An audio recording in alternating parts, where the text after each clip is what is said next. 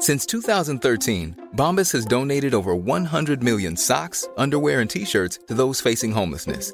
If we counted those on air, this ad would last over 1,157 days. But if we counted the time it takes to make a donation possible, it would take just a few clicks. Because every time you make a purchase, Bombas donates an item to someone who needs it. Go to bombas.com/ACAST and use code ACAST for 20% off your first purchase. That's bombas.com/ACAST, code ACAST. This episode of Oldie But a Goodie is brought to you by Shakespeare Aliens. The runaway stage show hit is back at Gasworks Theatre for Melbourne Fringe this October. Keep listening to this episode for more info on how you can see Shakespeare Aliens.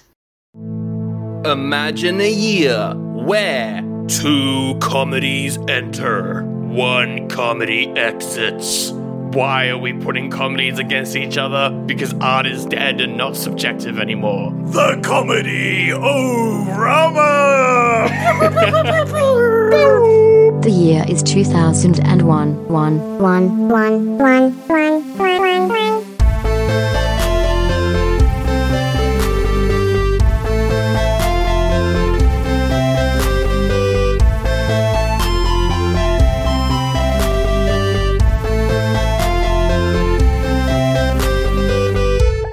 Hello and welcome to Oldie But a Goodie. Oh wait, sorry. No, I forgot. We're rebranding this episode. We're rebranding this episode to Welcome to WWE. I can't think of another thing. Wow. That's an original one. What does that stand for, Sandra? I really want to know what WWE stands for. It stands for Western Wacky Entertainment. Because we're doing 2 comedies from America. That is true. Yeah. It is wacky Western entertainment. They are pretty wacky. Well, they're more absurd than wacky, I guess. Yes. Oh, I'd say they've got some wackiness. They've got some absurdities. They're wacky boys. Okay, they are both boys, I guess. They're both directed by boys. No, I mean like the boys, you know. What? The boys, you know. You crack a cold one. Your name is Zach and are confusing. My name is Sandro and I'm confused. Yeah, well, welcome to WWE Western Wacky Entertainment. It's a bit confusing. It's very odd. I don't know what's going on. Don't worry, neither did half the reviewers. Oh, so, no. Yeah, well, this week, that's a good time. I chose the movie Zoolander, but in choosing the movie Zoolander, I went, hey, that's considered the best comedy of 2001. But my favorite comedy of 2001 / probably all time is Wet Hot American Summer, and you didn't pick it. So I'm going to make you watch it anyway. And we're doing a bonus battle between those 2 films because they are both good comedies, but only one can be the best. Unless you thought Josie and the Pussycats was better than both of them, in which that's totally fine, actually. I don't know, like, Josie and Pussycats, comparing comedy films is a stupid thing to do to begin with, because they're, like, different humor. Yeah. So they're not doing the same thing. Except, like, Josie and the Pussycats was making fun of the industry as well a bit. Yes. So it's kind of like Zoolander, I guess. It was actually both, like, Zoolander and Wet Hot American Summer, because it was, like, parodying movies while also making fun of the industry. Well, because it's a bonus battle, there's no format. I mean, there is. There is. There is a format. We go through our thoughts on each movie, and then we do the battle. But there's no intro / first impressions. Well, I could just give my first impressions on both of them. On both of them at the same time? No. In one sentence. In one sentence. Stupid people do stupid things. Very funny, though. Yeah, checks out, I guess. Yeah, what's your first impression, Sandro? In one sentence? Well, you made me do it in one sentence. Damn, 2001, bad year for comedies, but 2 good ones, actually. I went, haha. So you put that on both of their review sites, you would put that review? Yes. Would you put that on the Pussycats as well?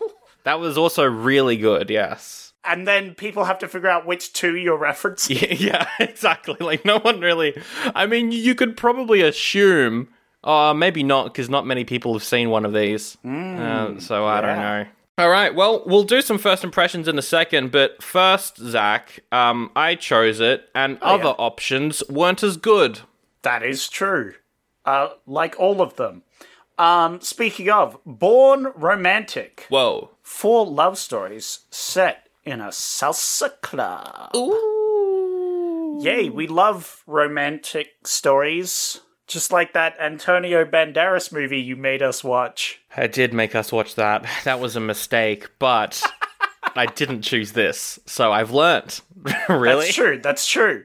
Dinner Rush. A guy tries to turn his restaurant into a New York destination spot. A bit trendy. What do you think he does to get it on the destination spot? He puts Meals on Wheels. Oh. I feel like that's a bit trite. It's been done before. Yes. Like on our podcast where we reviewed Meals on Wheels. Yeah. I made that joke last time. And I'll do it again. What a mad lad. You're really saying it like it is this week. Look, I've watched a couple of satire comedies, and I've got a couple of beers down. My filter is off at this point. That's right. Yeah, if you're a new listener and you haven't heard of Bonus Battle before, we've done like a couple of them on the main show. They're all like this. These are the loose ones. Unhinged. These are loose episodes. Because after 3 hours of watching pure stupid comedy and grinding my bones against every orifice I have, what the fuck does that mean?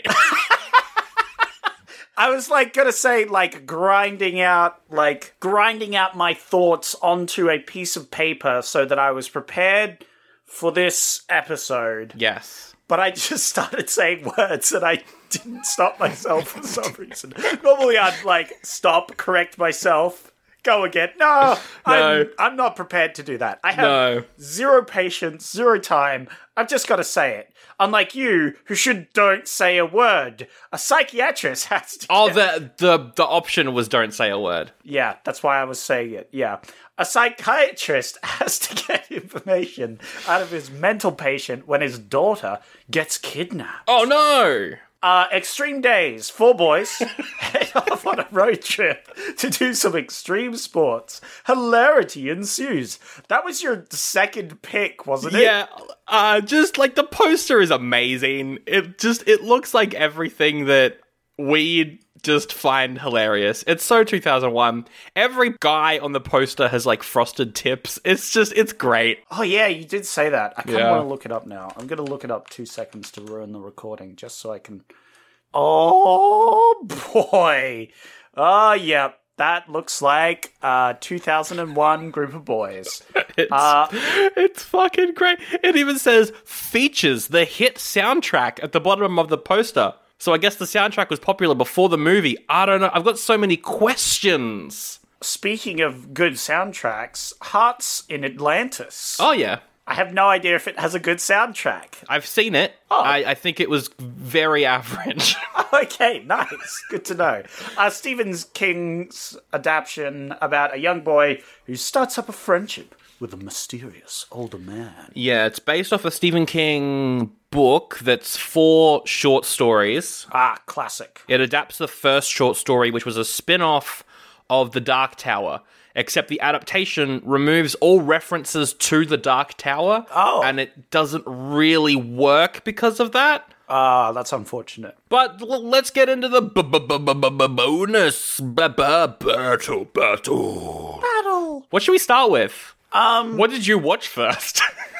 I watched Wet Hot Summer. Oh, I watched Zoolander first, so... Specifically because I've already seen Zoolander, and if I really just gave up, I could pretend I watched it and then didn't. Ah, yes. The classic maneuver we sometimes do of not watching movies that we've seen before. Yeah. We've never done that, actually. I can't think of a time I've done that. I've only skimmed through one movie once. I've watched every movie we've ever done. Yes. But I skimmed through one movie once because I was so done with it. What one was that? That was the one where the kid... We mentioned it the other day. Oh, the buddy system with fucking Will Wheaton. Yeah, the buddy system. I skimmed through that. I remember also just, I think I fell asleep or something. I don't know. It was quite bad. Yeah, it was just so nothing. Yeah. I couldn't bear, so I just skimmed through it. And then at one point, you mentioned a joke, and it was like, didn't you find that funny, Zach? And I was like, haha, yeah, I did. Totally. Yeah. I need to go back and listen to that episode. Just how, like, done I was that day. It was such a bad movie. It was, like, really, really boring, especially because that was the second film we did recording online, I think. Yeah. As well. Because the first one we did was Hot Dog the Movie, which it's funny because Wet Hot American Summer parody of films like Hot Dog the Movie. So it's quite good. There you go.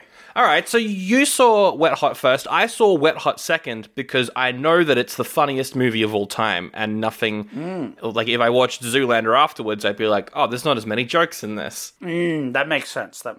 But what do you want to talk about first? We'll go with your. We could talk about Wet Hot Summer. It's your love child. What? Your little baby, little schmackaroo. All right, we'll talk about Wet Hot American Summer. It's a parody of films from the 80s. Yeah. But it's not like a specific parody. No. It's just like parodying bits of movies. Yeah, while also being its own thing with its own sense of humor. Yes. Because there is a story, and it's just a one story. It's not like... It's very specifically like... It's... the last day of summer camp. Yes. And it's everything happens in this one day. Which is amazing. Which doesn't make any fucking sense, but it's fantastic. Yeah. Big fan. And loads of crazy stuff happens. They leave the camp at one point and go on a drug spree. They buy drugs, do harder drugs, rob an old lady, and then do, like, meth. Yep. And go to, like, a meth shack. Yep, they go to, like, a meth house. Just shoot up. They get addicted. Yeah. And it all happens over the course of an hour. Yeah. And then they just come back home and come back to the camp like nothing happened. Which is incredible. I'll mention my favorite joke, which made me laugh out loud because I was just not expecting it, is when the child's like, I'm going to tattletale on you letting a kid drown, and they just pick him up in the van, drive out and throw him out of the van. Yeah, that's a great one. They did that twice, which was hilarious. I laughed out loud because I was just not expecting it. Just sudden boot of a child. I think I've seen this film so many times. I usually, like, whenever something really bad happens in life, I watch this. So the last time I saw it would have probably been COVID, so 2 years ago. I saw this for the last time, I think. I already know a lot of the jokes and I'm laughing in anticipation for it, but there's one joke on this watch that I must have forgotten about. Yeah. Which is when the guy from Brooklyn Nine-Nine, he's driving up on his motorcycle, but it's like a stunt driver. Yes. And then we go to the director of the camp. She's like, whoa, what are you doing here? We flash back and it's the actual actor. Yeah. They switched the actor and stunt actor for 2 seconds of filming. That was it. And then for the rest of the film, it was nothing. Yeah. It was just 2 seconds. It was great. That was the hardest laugh I had on this rewatch. I just completely forgot that joke was in this. So you liked this movie? Yes. Yeah. I liked both the movies. I thought they were great movies. I thought this was a great movie. I liked there was a lot of things. I liked the camp director, the story. Their conversations were the most awkward in the world. And I like very specifically, it felt like she didn't have lines, which was so, I don't know, funny to me. It felt like she was acting. She was reading lines. But, like, it felt like she didn't have lines. Specifically, there's a scene where she's in the mess hall calling names. And it's filmed like they just told her to make up names. Yeah, that scene's amazing. That's not even important for the plot. I don't know why she's doing it. No. It's great. It's some great stuff. Yeah. The mock training scene. Yep. With Gene, the best cook in any movie ever. Correct. The Vietnam vet. that was great because it like made fun of like 3 or 4 different training things. Mm-hmm. It made fun of like the kung fu grab the thing. It made fun of like the dance. It made fun of just fighting. Like, yeah, just regular fighting. I liked this the scene in the lead up to that as well when where he's like, "Oh, okay, you're gonna teach me about this. How do you say it? The new way." It's great. It's great. I love the story arc of Gene as well because they take a throwaway joke, which is he says incredibly sus things and then backtracks on saying those things. He's like, "Oh, I'm gonna go get my dick cream. What? I'm gonna go make sure that spit is clean," or something like that. He always backtracks on whatever he says. They take that dumb throwaway joke and they turn it into a character arc. Yeah. It's amazing.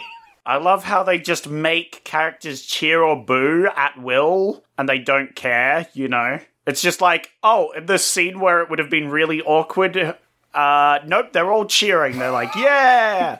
Oh, you mean the scene where Alan Shemper comes out and does stand-up about how old he is, and it's the most unfunniest stand-up ever. Yeah, but everyone's fucking bawling their eyes out laughing.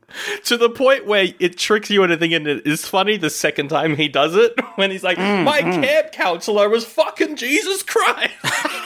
It's great. At that point, yeah, you're absolutely losing it. I think that's a really funny one. What did you think of the nerd? Because you don't like the nerd stereotype, and there is a D&D nerd in this movie. Well, you see, in traditional 5e D&D, druids don't learn the charm spell, which he specifically references because he wants the girl to play a druid. But in the edition that had currently come out, 3rd edition, right, druids could learn the charm spell, although it probably wouldn't have applied to 3rd edition because it only came out a year beforehand for the movie. Right. And it was probably in production then. So it actually probably meant a D&D. But it's still okay there because druids do learn the charm spell because the charm spell also applies to animals. In your modern D&D setting, druids only get charm animal and not charm person. Right. Which is why that joke wouldn't work nowadays. But he also mentions that it's a level 5 spell. Which implies that it's upcast to level 5, which doesn't make sense because upcasting a charm spell, it wouldn't actually do anything to it, apart from the fact that it would be harder to dispel, which might be what he's saying, but more accurately, what I think he's trying to say is that she is level 5 and thus can cast a charm spell. It's just a weird way of saying it. Yeah, okay. I liked when she called him a douchebag and he said, douchebags are hygienic products, so I take that as a compliment, thank you. Yeah, I'm so glad you asked about the nerd. Yeah. Oh, that fucking scene as well. So the end of the movie, spoilers, go watch it. The end of the movie is they discover that there's a piece of a satellite that's going to crash into the camp and destroy everything. And they need a random number generator for this thing they've made to try and push it away from the camp. But it's set in the 80s. They don't have computers that can generate random numbers yet. Yeah, they'd need some sort of supercomputer, which they just don't have. They don't have, but they do have a D20 die. Yeah, because no Dungeon Master goes without their D20. Haha. That was pretty funny. But my theory, though, what they were doing, it didn't help at all. What did help was Steve. Yeah. Steve from The Big Bang Theory knew all along what was going to happen, and he used his superpowers to push that piece of satellite out of the way. Yeah, well, the characters do mention in movie, it was like, are you sure we actually helped and it wasn't just that sudden wind that just occurred? And they're like, nah, we definitely did that. Yeah. That's funny. Like, what did you think when all the weird stuff starts happening? Even, like, characters just yelling out of nowhere, like, at the start. She's asking the science guy out, and he's like, no! Just randomly. Yeah. The characters just kind of go from 0 to 10 without any warning throughout the film. There's, like, one thing where a guy comes in urgently, it's like, oh, the kids, they're heading towards rapids, and the lady's like, oh, why doesn't things say the thing? And he's like, oh, because you're not here, we need to find it. And she's like, holy shit, we need to find it. We need to find it. Yeah, that scene's amazing when they're like, the call, it's coming from inside the camp. And they're just like running around the camp, destroying everything. Yeah, they just go insane. Whereas like 20 seconds ago, she was calm as a cucumber. Yeah, it was pretty fun. I loved it. Yeah, good. I enjoyed, I wrote down the like, I said no! when he freaked out. I love that conversation between them throughout the movie. It's just the most awkward conversation I've ever heard humans speak. It was great. It's something. Oh, the fucking part when they're both like, they want to find out more about like what the other is into, so they all go to the nurse on camp and ask her, how do I find out information about this thing? And she's like, go to the library. She's like, oh, I need to study astrophysics. How can I? And he's like, go to the library. And the guy comes in, I need to study camp counseling. It was good. A couple other quick things to mention. One of the greatest scenes, especially because we did Hardball 2 weeks ago, is the sports scene. What an amazing sports scene, where the team is finally getting ready to beat those anonymously evil campers at Camp Tiger Claw. They're finally going to beat them in whatever that game is they're playing. But then one of the kids is like, oh, it kind of sounds like this whole thing's been done before. Can we just call it off? Like, I feel like our time is going to be better spent elsewhere. Yep. And then it's like, oh, do you all feel this? Okay. And then the kids rock up and he just walks over to the bus and is like, oh yeah, we don't feel like playing. And they're like, oh, okay, cool. And they just leave. See ya. Yep. And that's it for the sports section, which is just incredible. What else is here? I think that's pretty much everything outside of when we get into the topics. Yeah. Oh, what did you think of the ending? Where this whole time Cooper's been getting up the courage to start going out with his crush, and then they finally do, and then at the very end, she's like, nah, I'm 16, actually. Yeah. I was expecting it, but I didn't know what I was expecting, which is a weird thing to say. I was expecting something, but I didn't know what it was. And throughout the whole time, I was trying to figure out what expectation they were going to change. Yeah. I was like, oh, yeah, that makes sense. That I thought they were all going to die. That was my thought, that they were just going to... the satellite was going to hit them and they were just all going to die and that was going to be the end. Which would have also been funny. But yeah, no, it was good. It was funny. I like specifically when she's like, we're 16-year-old teenagers and they look like they're fucking 25. It's great. Yeah. So what would you rate this? Because for me, obviously, it's better than a goodie. I think this is incredible. I'd say it's a goodie. I don't know if better than a goodie. Okay. I definitely enjoyed it a lot. But I also enjoyed Zoolander a lot. Which we'll get to in just a second. But Wet Hot American Summer, you're saying a goodie. Critics disagree with you. 37% on the tomato meter. Yes, Sandra. What have you got to say about that? Oh, fuck the critics. I never agree with them. Yeah, fuck them. That's right. 75% audience score, though, which I think is pretty correct. I mean... Yeah, why did the critics rate this so low? I think because movies that are just silly are very, like, they're looked down on a lot of the time, which is a shame because the best comedies are the ones with, like, non-stop jokes, which is what this is. I wouldn't say so. They don't have to be non-stop, but a lot of the best ones are. Yeah, like this, Planes, Trains, I guess, The Naked Gun is pretty Yeah, there's a lot of good ones that just have constant jokes throughout. Yeah. But, like, you don't necessarily have to have them constantly. I guess I'll rephrase my thing. Absurd comedies with non-stop jokes looked down upon as lesser a lot of the time. I won't disagree. It's definitely looked down upon, which is a shame because it's a perfectly fine form of comedy. Yeah, and I found it very entertaining. I thought it was very good. Maybe not my all-time favorite. Yeah, well, I mean, it's your first time watching it. So yeah, but like maybe a few more watches, I'll get really warm to it because maybe I just missed some jokes. You know, I mean, because it's non-stop. It is non-stop. And it seems like a lot of people missed seeing this. This cost $1.8 million. How much do you think it made in the American box office? 1.8. Well, you said missed seeing this, so I'm presuming it didn't do too well. 20? 20 million. Yeah. The first number is right. This made $295,000. Yikes. Yeah. Wow. Look, no one saw it. Really? But it's a cult classic. It's such a cult classic. There's 2 miniseries. One. Yeah, there's like Netflix shows about this. Like, Paul Rudd's in this. Like, what? How did no one see this? They were all unknowns at the time. Oh, really? Yep, they were all, like, if you have a look at the cast, the way that they are listed kind of shows you who was popular at the time. Camp counselor, top billed because she was doing a lot of stand-up. Yeah. David Hyde Pierce, who was the professor, known for Frasier, so he was in a sitcom, quite popular. Then third listed is Molly Shannon, who's away from the entire cast for the whole film because they probably couldn't afford her to be on set too much, where she falls in love with an 8-year-old. Yep.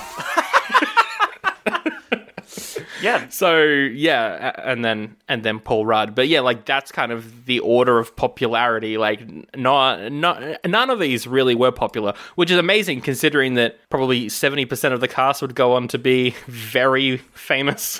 So it shows that this movie was quite influential in the end. Yes. But yeah, there is a prequel series, 10 First Day of Camp, where they do not acknowledge how much older they are. It is amazing. And also features some great jokes. And then there's the sequel 10 years later, which is okay. It's okay. It's set in the 90s, so it's kind of funny that way. But it turns into like a political thriller sort of thing. It's very odd. That one's I think I've only seen it once. I'd like to see it, because I liked the whole thing where they were like, let's meet up 10 years later. And it's like, they argue about the time to meet up. Yeah. And one guy's like, oh, I don't know about that time, I've got something on. It's like, you have something on 10 years later? Yeah. You know? We'll have to commit to that because I've already moved something around twice and I really can't miss that. Yeah. that one appointment, yeah. All right, let's get over to Zoolander. And Zoolander's my nostalgia baby. Because I have seen Zoolander, and I like Zoolander. You like it? I love it. I love me some Zoolander. There's the word. I love is the recurring face joke. It's very like streamlined comedy though. It's like by the books comedy. Yeah. Whereas I think Wet Hot American Summer goes out of its way to break the rules. Yes. Zoolander stays within the rules quite well, but it doesn't like it goes by the book to make a good movie. Yeah. And I think it's really good because of that, because it follows the rules quite well. And like it's got the rule of threes, it's got recurring jokes, like has a villain that becomes a friend in the end. It has these things. I really love it. It's one of my favorites of all time for sure. Yeah, I think the reason why it feels a bit more conventional is because it is pretty high budget for a comedy. Yeah. And like it was very well advertised, and it's also kind of kid friendly. It's PG, yeah. So it's kind of kid friendly. I mean, the only thing that's particularly bad is the orgy. There is an orgy that they have. Yeah, that they have the big sex orgy where afterwards the main character's like, when I saw her, like, between the two midgets or whatever, you know? Yeah. But I saw this as a kid and I didn't really understand what any of that was anyway. Yeah, well, that's the thing. A kid wouldn't understand that, which is the funny bit. Yeah. So... Yeah. But yeah, if you haven't seen Zoolander, it's about fashion and also child labor laws, which I always forget that's a part of this movie whenever I, like, rewatch it. Yes. It's pretty good. It's about the fashion industry and how there's this corrupt corporation that's using kids to make clothing material. They manipulate this model, who is Zoolander, who is one of the, if not the greatest model in the model industry. I would believe it, honestly. With his iconic blue steel. Oh, yeah. A classic Classic joke. And he goes through trials and tribulations. He has like a rivalry with another guy. Wow. Yes, Owen Wilson. It only took us 195 episodes to finally do a fucking Owen Wilson movie. Wow. Wow.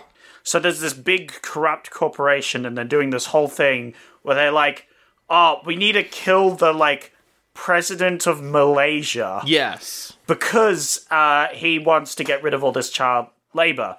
And so they're like, oh, we need someone really stupid to brainwash. Yeah. Specifically models. They do this a lot. Specifically in canon, most high-profile assassinations are done by fashion models. That flashback of John Wilkes Booth is like... Yes. He does the look at the end after killing Lincoln. It's great. It's great. And they explain it by saying that they're the ultimate killing machines because they're super well-built because they have to look good. Yep. They can get in anywhere because they're famous models. Yep. And they follow orders because they're stupid. Yeah. Which Zoolander's like, no, they don't. And he's like, yes, you are. And he's like, oh, I guess I am. Yeah. Which is funny because the character of Zoolander premiered in like the mid-90s during like the fashion awards. It was like a character that Ben Stiller would play on like these fashion awards. So he was kind of embraced by the fashion community by entirely making fun of all of them. Which is great. Yes. Which is great. It's great. So he gets brainwashed. Meanwhile, there's this reporter. And the reporter's like, I gotta get to the bottom of this. So she follows him around. She finds out all about these evil goings on and tries to get him involved. Once he's finally involved... Oh, and Zoolander has a producer, which is very funny because he's like meant to be super problematic, but he's also a nice guy, ? Yeah, I guess it's a joke on how most agents are gross. Yes. Because he's gross. Yeah, he's disgusting. He has a competition with Owen Wilson. Owen Wilson keeps, like, winning awards. He beats him in, like, a fashion-off. Yes, fashion-off. Where they each have to do a catwalk thing and then copy each other. Which features the best cameo in the movie, I think, with David Bowie. Yes, David Bowie judges the whole thing. Yeah. He goes out with his friends to get ice frappuccino latte mochahitos or whatever they're called. And then they go have a bit of a fuel party where they spray fuel all over each other. They're just like beauty car wash, you know, they're just lathering it on. They're like slow-mo waving these... Slow-mo getting the suds up, except it's not suds, it's gas. It's gas for their car, and they just... And then one of them lights a cigarette, and they all blow up. Yep. Which is iconic. And then Zoolander, of course, you know, gives up the model life, only to be brought back in so he could save the day. No, it's a good hero's journey. Yeah, and he saves the day by doing Blue Steel, but it's a different Blue Steel. Magnum, yeah. It's called the Magnum. But it's just Blue Steel, and he stops a projectile because he's so good looking. He's got superpowers because of his looks. That's right. Yeah. And it's good stuff. It's a fun film. I think, like, it reminded me of how these movies aren't made anymore. Like, Wet Hot American Summer kind of is, because absurdist comedy will never go away because it's, like, so underground that, you know, it's so easy to make. Whereas a high-budget comedy like this, studios don't make them anymore because they just don't make money anymore. So it's a shame because they're great. These movies are great. They're just comedy. They just want to make you laugh. That's it. It has a lot of details. Like at the start, they have a lot of just famous cameos. A lot. To talk about Zoolander. Specifically, Trump. Trump is there. Everyone's favorite actor / billionaire / worker exploiter / president / ex-president of the United States. / criminal, maybe. / under investigation for stealing documents and overall inciting riots. But allegedly. Yeah, no, he's in this. That's the first note I wrote down was just Trump. Yeah. Because, I don't know. Look, he's in heaps of movies around this time. He just shows up now and then. You know, it is what it is. Yeah, no, he's just there. like Natalie Portman's there, and she talks about like the one thing that would stop me, dating him maybe was he was so good looking, that would be a problem dating him, I guess. Yep. Which was quite funny. That's a good one. Who else? The lead singer from Limp Bizkit shows up at one point. Like, there's so many cameos in this. Paris Hilton is just there. Yeah, she goes like, looking good, Zoolander, and he's like, oh, thanks, Paris Hilton. It's great. One of my... I don't even know if it is a cameo, because I don't think he was famous at this point, but Patton Oswalt, who... like, very famous comedian. Recently, he voiced the Crow the Raven, in The Sandman. He shows up for, 2 seconds as a photographer guy, like, dance, monkey, dance. And it's like this... Oh, yeah. This comedian is like, oh, yeah, he's there. Cool. Great. He's here too. There's a lot of cool things. Yeah, eventually they go to Owen Wilson to, hide away because everyone thinks he hates Owen Wilson, and he does, until they make up. And then they're best buds, and then they do drugs and have a big orgy together. That's what I usually do when I meet new friends. Yep. Owen Wilson is amazing in this movie. He's so funny in this. Yeah, he's great. He's like a model / hippie. Yeah. Who goes on lots of overseas adventures. Yeah. And does lots of drugs. Yeah. Just copious amounts of drugs. One of his stories is I was falling off this mountain and I was about to die, and then I realized I'd just done heaps of heroin or something, and it's and none of it was actually real. Yeah. I think it was and then I realized how much ayahuasca I've been doing over the last 6 days, and I was like, oh, that's probably what this is. Oh, the scene where they encounter a computer and it just turns into Planet of the Apes. It's got burr, burr, burr, burr, burr. They're just going ooh, and smashing the computer. The computer joke. I wonder if kids nowadays would even get it, the idea of how do you turn on a computer, because I remember those Macintosh, they were hard to turn on. I never knew where the button was. I always just got someone else to turn it on for me. Where was the button? I don't know. He gets mind washed by the evil doer. Is it Will Ferrell? Yeah, Will Ferrell. Yeah, Will Ferrell. He's this world famous fashion artist who is evil and exploiting child labor for his fashion. And, he brainwashes Zoolander by playing Relax, Don't Do It, that song specifically. And that ties in later on because it found out that he used to be the, lead guitarist of that before they got famous. And, yeah, he uses that to brainwash him. And there's a scene where it goes back and forth, playing the song and playing a different song. Yep. And Zoolander goes back and forth between doing high-stakes karate moves to snap the neck of the Malaysian president and not. Yeah, no, that was quite fun. I'm looking through my notes. I can't find anything where maybe it's a bit weird laughing at the agent basically harassing random women nowadays. Oh, yeah, that's true. At one point he says butt squeeze and then butt squeezes a woman. And he's also played by Ben Stiller's dad, who is known for playing pretty sleazy characters.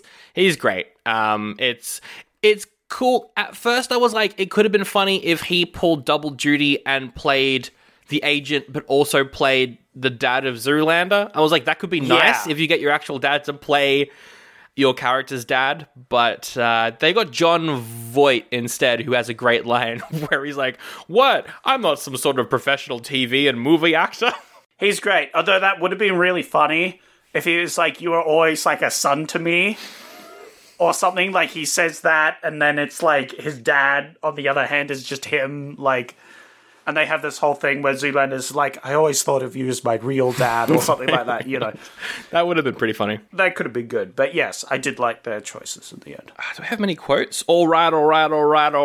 Owen Wilson says that before Matthew McConaughey ever did. I would say Owen Wilson is so hot right now. That's great. Yeah, I love comedy where it's whenever a character shows up, one character always has the same reaction, always says the same thing whenever that character's on screen. So whenever Will Ferrell sees Owen Wilson, he's like, oh, that guy's so hot right now. It's great. It's funny every single time. Yeah, it's good. I love that. What is this? School for Ants? Yeah, that's a classic. Classic line. Look out, she's got an egg. Also a classic line. Oh, yeah, because there's a protester that comes up. It, like, throws and hits the dog. Yeah. Yeah. Oh, that's something I forgot to mention with Wet Hot American Summer. Every time someone threw something in that movie, it was the same crashing sound effect in the background. Oh, yeah, it always made the same crashing pot sound effect every time. That was great. Oh, there was also a Wilhelm scream at one point for no apparent reason. They just threw it in there. The Derek Zoolander Center for Kids Who Can't Read Good. And other things. And who want to learn to do other stuff good too. Yes. We even see Baby Zoolander. Yeah, he's already got his first model look. Yes, which was pretty cringe, not gonna lie. Yeah, that CGI is probably the worst in the whole movie. Yeah. Well, they don't actually use CGI, I don't think, except for that bit. So it's a little cringe, but... Yeah. We get the tragic backstory of the reporter. When I was in 7th grade, I was the fat kid in my class. Ew! Which, actually, maybe that doesn't hold up how they would make fun of bulimic, but also it's the characters being dumb, so no, it works. It's fine. It's not that's the thing, like, the characters are specifically very insensitive and the worst. Oh, one line that I forgot came from this movie. I feel like I'm taking crazy pills. Oh, yeah. Will Ferrell's like, he's just making the same face over and over again. Yeah. I forgot that was from this movie. That's such a good line. That is a good line. Oh, and then at the very end, we see all the kids at his school, and all the boys have frosted tips. Like, all the blonde boys have frosted tips. It's great. Oh, absolutely. I love it. I love the style. I mean, how more 2001 can you get? You can't. Well, maybe... It's impossible. Maybe not impossible, because we haven't seen Extreme Days. That's true. We haven't seen it, but, you know, that's pre-2001. I think that one might be all. Yep, that's all I have to really say about it until we get to maybe the categories. Yeah. Might have a few words. No, I reckon it's a good one. It's definitely a goodie from me. Yes, definitely a goodie from me. Maybe more of a goodie from me. Oh, we're at a crossroads. Because, really, I'd put them probably both as goodies, but I kind of think it'd be good if I was supporting Zoolander and you were supporting Wet Hot American Summer. We got a tense pitched, two movies battling in the arena, you know. I just think that's a good narrative for the podcast, really, so I'm going to go with that. A narrative? What do you mean? We don't come up with narratives for this show. Well, that's you know what? These comedy movies has inspired me to mention the comedy that I'm trying to achieve in the moment that I'm trying to achieve it. So, I'm going to be back in Zoolander. I think it's the better movie. Well, I think that Wet Hot American Summer is the better movie, so I'm going to be back in that horse. How do you like them apples? Oh, wait, before we get into the battle, though, Zoolander has 64% on Rotten Tomatoes and 80% audience score. Yes. So higher across the board than Wet Hot. Yes. Still a higher audience than critic reviews, but definitely way better critic reviews. Yeah. Still a bit low, though. Still lower than I thought for something that plays it pretty straight-laced for the most part. I mean, it's a comedy. I don't know. Comedies... Yep. It's confirmed that the critics don't have a sense of humor. They don't. And we don't either when we're watching some comedies. But this one, we do. This cost $28 million. What do you think it made? Well, I know this one did pretty well because of said advertising and other things and the fact that I've actually seen it before. So I'm going to say, 300. 300 mil. That's my rough guess. I don't know how much around that, but somewhere around there. It made just below $61 million. Ooh, much lower than I thought it did. I thought it did much better than that. Well, because 9/11. Oh, right. So, people probably weren't ready for this level of comedy. That's true. I don't know. You want something more wholesome, I think. It still made a lot of money compared to other comedy films. Yes, and the home release as well would have gone absolutely bonkers because everyone's seen this film, it feels like. Also, did you notice there are skylines of New York in this movie, and this was shot before 9/11, but the Twin Towers are nowhere to be seen.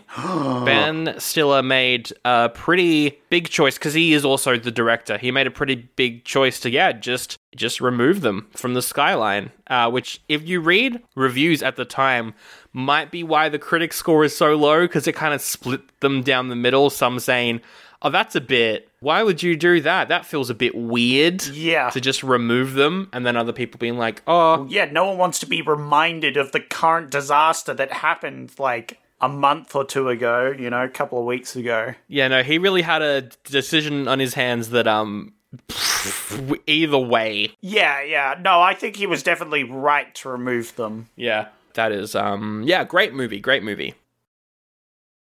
William Shakespeare is known for writing many different styles of plays.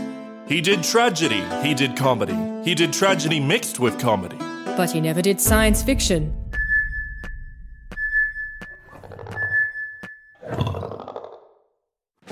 From the mind of Rob Lloyd and the pen of Keith Gow comes a play that aims to fix that.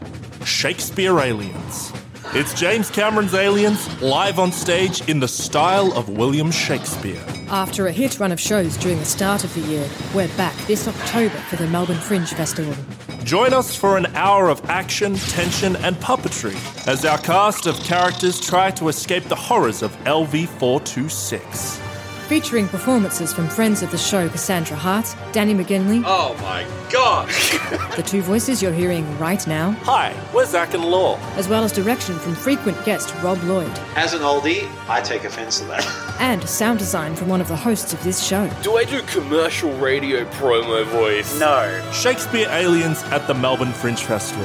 That's October 11th to October 15th, 9 p.m. at Gasworks Theatre. Head to melbournefringe.com.au for more, or check out the link in the episode description. All right, shall we get into the bonus battle then? Let's get into the bonus battle. Bonus battle. It's pretty well documented on the bonus battles we've done before on the main show, and then the many more we've done over on Patreon. If you want more bonus battles, there are so many on Patreon, it's redonkulous. It's... I wouldn't use the word redonkulous. Why? But only because I wouldn't use that word. Oh. Because it's the correct word. Oh, okay. I mean, there is a bonus battle up there right now between 3 Disney movies. Unless it was delayed because of complications. But there's definitely is or is not a bonus battle there. If you think this is loose, I assume, we haven't recorded it yet, I assume that one's going to be even looser. So yeah, that one, it's going to be interesting. But we famously don't come up with topics for the bonus battle, because how it works is we have topics, and then we put points towards those topics for each movie. But we don't come up with the topics beforehand, but I did actually. I wrote one down, only because you said last year on our bonus battle between 3 Men and a Baby and Planes, Trains, and Automobiles that every bonus battle should have the category of family friendliness. Oh yeah, that's a good one. Family. So I just wrote that down on my list because I remembered that you'd said that. That's absolutely a great category, and I agree. I came up with 7. I took a sip. I almost did a spit take. And that's funny because someone almost does it in Wet Hot, I believe, or something. I have the 7 M's of movies. What? The 7 M's of movies. You know how movies start with an M? They do. Letter? But I prefer to call them films, but that's fine. Well, don't worry, because with family friendliness, this goes... Oh, yeah, good point. So it could be films, because that goes FM, right? And it goes FMMMMMMM. All right, my 7 categories are music, mirth, moronicism. Yeah, okay, sure. Make-up. But specifically make-up goes into, like, just general effects. Okay. As well, like special effects. Yep. Make-outs. I feel like you came up with the idea and then the topics in that order. No. Memes. And most memorable members made mega movies. Yep. Mostly Marvel. I see what you're doing there, and I like it. Most memorable members. Yeah. Made mega movies. Yes. Mostly Marvel. Mostly Marvel. I see what you're doing there, and I like it. I like that idea. Yeah. Yeah, no, that isn't the order I came up with them, but I reordered them so it sounded like it was better at the top, and they got more silly. Excellent. The second one was originally just memes. Yeah. Yeah, okay. Well, what do we start off with? Do we start with the family friendly, or do you want to start with an M? Let's go music. Okay, music. I feel like that's a good one to start on. Music for Zoolander. I reckon we start with that because music, big plot point in Zoolander. Relax, don't do it. Murder the president of Malaysia. Yeah, exactly. Yeah. There's some other good songs in that. I think there's a Wham song, Wake Me Up Before You Go. What a banger. Oh, yes, when all the rich models, including Zoolander, go out to get their mocha frappuccino extra sugary latte bullshits, it plays the Jitterbug. That's a classic, too. I love that song. It was so good. Obviously, there was Relax, which is a banger. Love to Love You, Baby by No Doubt. That's what a tune that one is. Yeah. I love it. That's some good music. It's a good soundtrack, yeah. It's kind of hard to go past so many 80s club bangers. How are we re-rating these, by the way? Out of 5? Yes. And are we doing individuals, or are we just agreeing on a score for each of them? I can't remember what we did last time. I'm pretty sure we did separate ones, and it was a mess. So I'm going to say we're just going to agree on a score. But we're both fighting for different movies. Yeah, but I feel like we're both sane men, and also I don't care. So, I don't care either. They're both good. Exactly. So we can agree on things. So I think for music, Zoolander gets a nice 4 or something, maybe a 3.5. It was pretty good. I think a 4. Well, because I'm looking at the soundtrack now, and one of the artists is called Orgy. They're an American rock band, and their name is Orgy. And because of that name, I think that's a bad name for a rock band.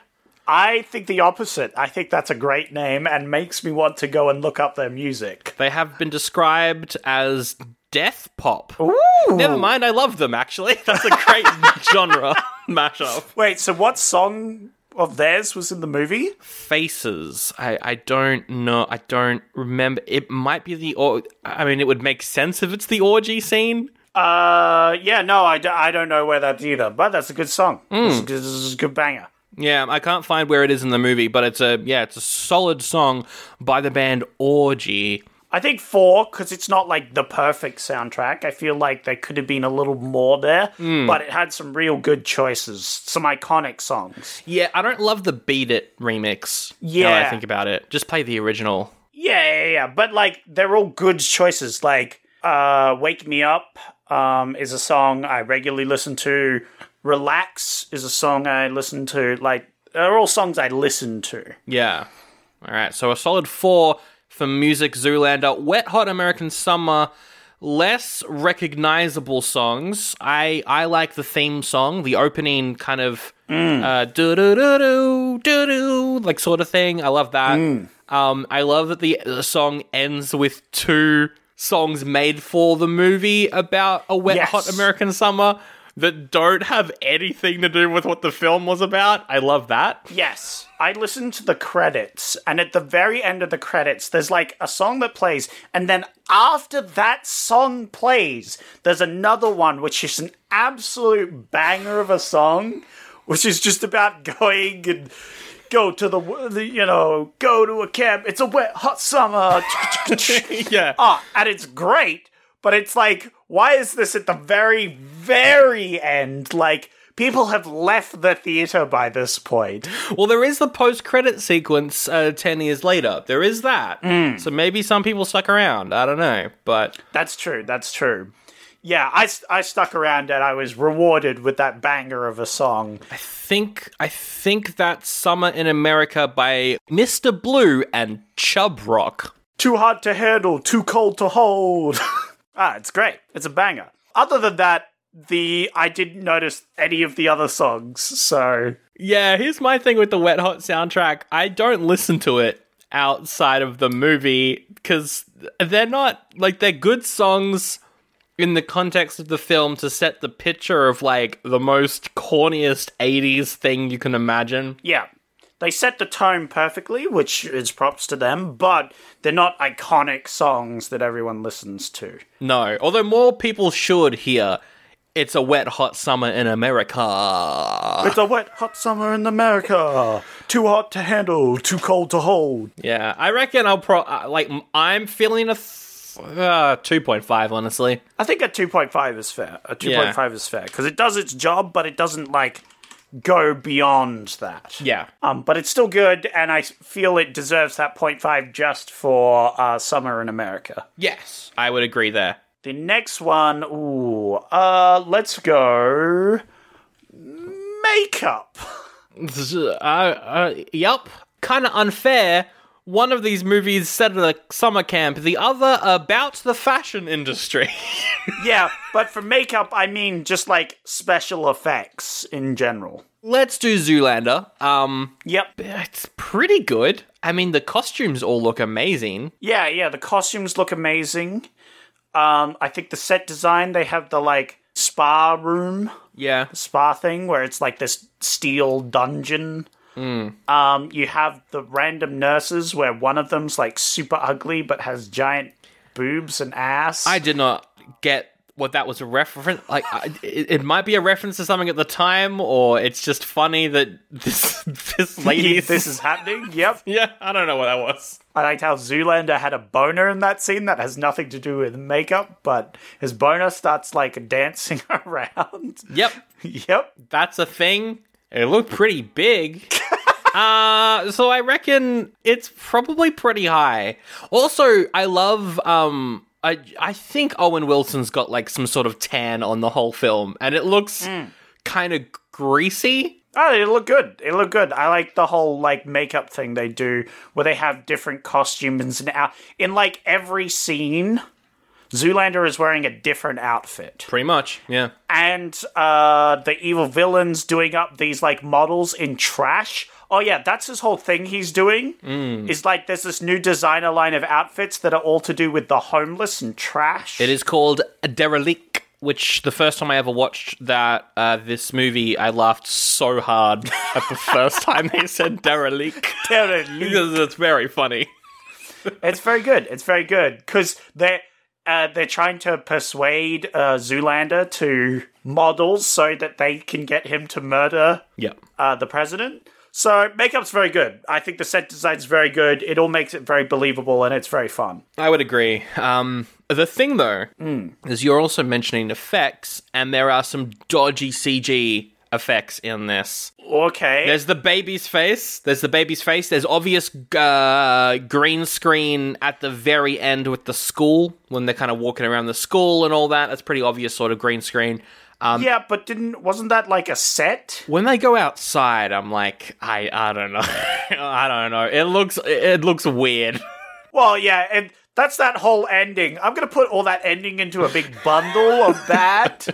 So that's one thing, Sandro. Can you name anything else? When Will Ferrell's head appears on random people, it looks dodgy as all heck, but it's also great. So yeah, that kind of adds to it for me. I think really it's just the ending that I don't think holds up well. I think a 3.5 for this one. 3.5? Oh, but the sets are really good. I would go 4, like, thinking about it. Yeah, you would go 4? Just dock a point for the ending. Yeah. That's fair. That's fair. I like the set design. I think it's very good. Their money was well spent. It really brings this film together. With Wet Hot, I mean, they didn't build sets. They filmed on location at a summer camp, so it looks... but they had a lot of fun props. So they had a giant satellite. Yes. They had the scientific equipment to detect satellite, which consisted of, like, 4 donuts on the top or whatever. 4 donuts stacked on top of each other. Love it. They had the constant, like, jumper swapping. Yes. I think the costumes and the hair are all excellent. Because the thing with Wet Hot that I think is great, as well is it feels like a movie that could have existed in the 80s. It's not like Stranger Things, Yes. which is the 80s, but kind of colored over with like a nice polish, you know. We're removing all the yuckiness of the 80s. With Wet Hot, there's a scene where they go to a crack house and get addicted to heroin. Yes. And it's gross. So, you know, they don't shy away from any of the grossness of the 80s. And they're all in, like, makeup. They're all in just costumes, just for the scene. Yeah, exactly. And that's it. They put in all that effort just for the scene. And the actor that plays Boyle in... Brooklyn Nine-Nine. Brooklyn Nine-Nine, yeah. He gets replaced by a stunt actor for one scene, and then they cut back. Which is so funny because he was riding the motorcycle earlier in the movie. Yes. He doesn't need a replacement stunt driver. It's very funny. I fucking love that joke. Yeah. The guy who's running back to fuck the girl, he gets, like, super bloodied and, like, messed up and everything, and then he runs to help the kids, and, like, they cut away and cut back, and he's perfectly fine. Yeah, he just goes in the water and it all washes off, I guess. Yeah. Ken Mariano, he's amazing in this movie. Also, amazing piece of practical effects. The can of vegetables, as voiced by the guy who does Bob's Burgers. Oh my god, he does the same voice and everything, and please never do a different voice ever, because it's amazing. Yeah. The can of vegetables. It's great. If you want to know more about the can of vegetables, you're going to love the prequel. Yeah, no, and, like, if we're going by special effects, they have that whole scene with the wind, where the weird robot guy summons the wind. Also, he has weird items as well. There's just a lot of aesthetics and a lot of details. I think this is a very detailed movie. Yeah, I think you're right. Oh, the scene where Elizabeth Banks has barbecue sauce all over her face. Yes. Great makeup. And every time they cut back, like they cut away and then cut back, she has more grease on her. Yes. I don't know if you noticed that, but it just got increasingly worse. Yeah. Oh, it was incredible. I loved it. There's a lot of detail, and I think that's what pushes this up. Yeah, no. I think this also gets a 4 as well. That barbecue sauce looked tasty. You want to give her a big old lick? I mean, it's Elizabeth Banks. 4 for Wet Hot. I agree. I don't agree, only because you just said you wanted to lick Olivia Banks. But all right, what's the next cat? We're just gonna move on. Okay. Let's go family friendliness. She's attractive, all right. Yeah, family friendliness. Zoolander is very. I saw that as a kid. Yeah. So there is a big orgy. Yeah, but you don't see anything. Yeah, it's like your family-friendly orgy. Like, everyone, because, like, we get all those shots of them orgasming, but you don't even know that that's really what they're doing. Yeah, they're just kind of like, ugh, ooh. It's, like, part of the comedy as well. The only real thing is that they, like, mention afterwards the girl was getting double-timed or whatever. So that's the only thing, but as a kid, yeah, I also didn't get it, so, you know, I think it's pretty family-friendly.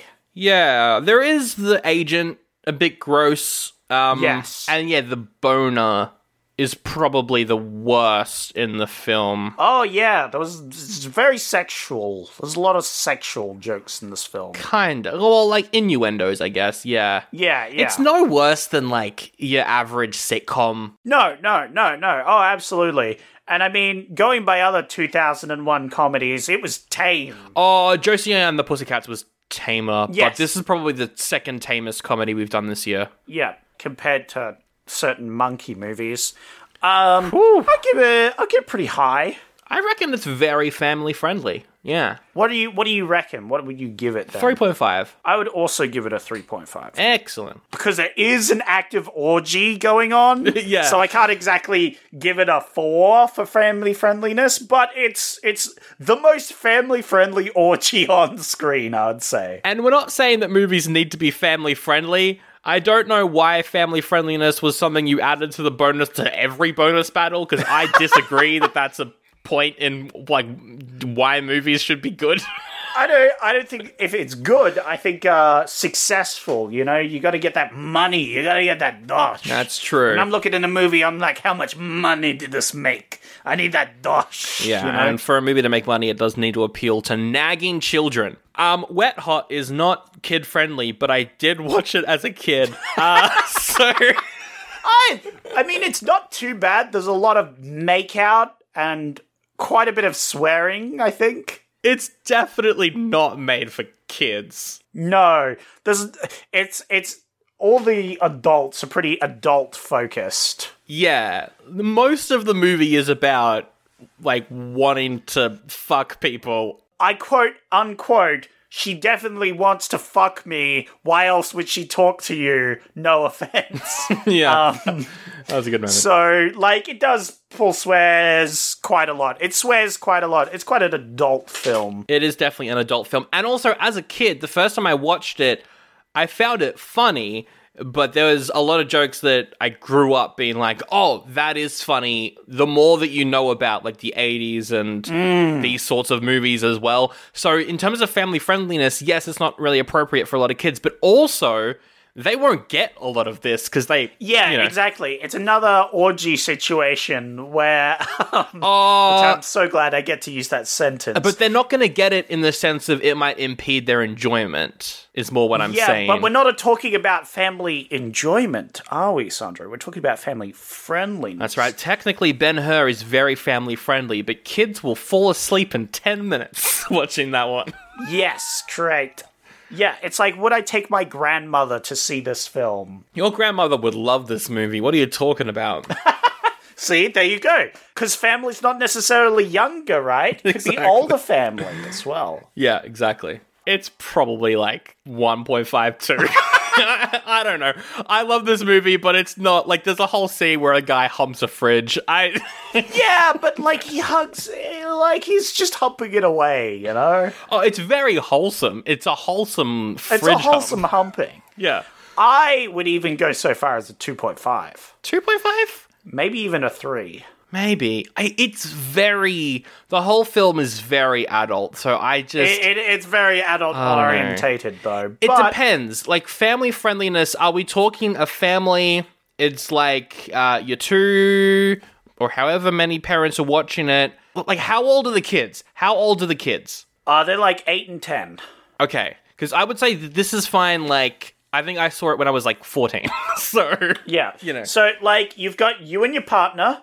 You've got your 2 kids, and you got your 2 grandparents. Oh, your grandparents are in the house. Yeah. This is a family, so you have to go both ends, which is why I'm saying 2.5, because it's good for half the family. Wait, my parents or my because I have watched this with my parents, and my dad thought it was great, my mum did not get it, and it was honestly added to the experience.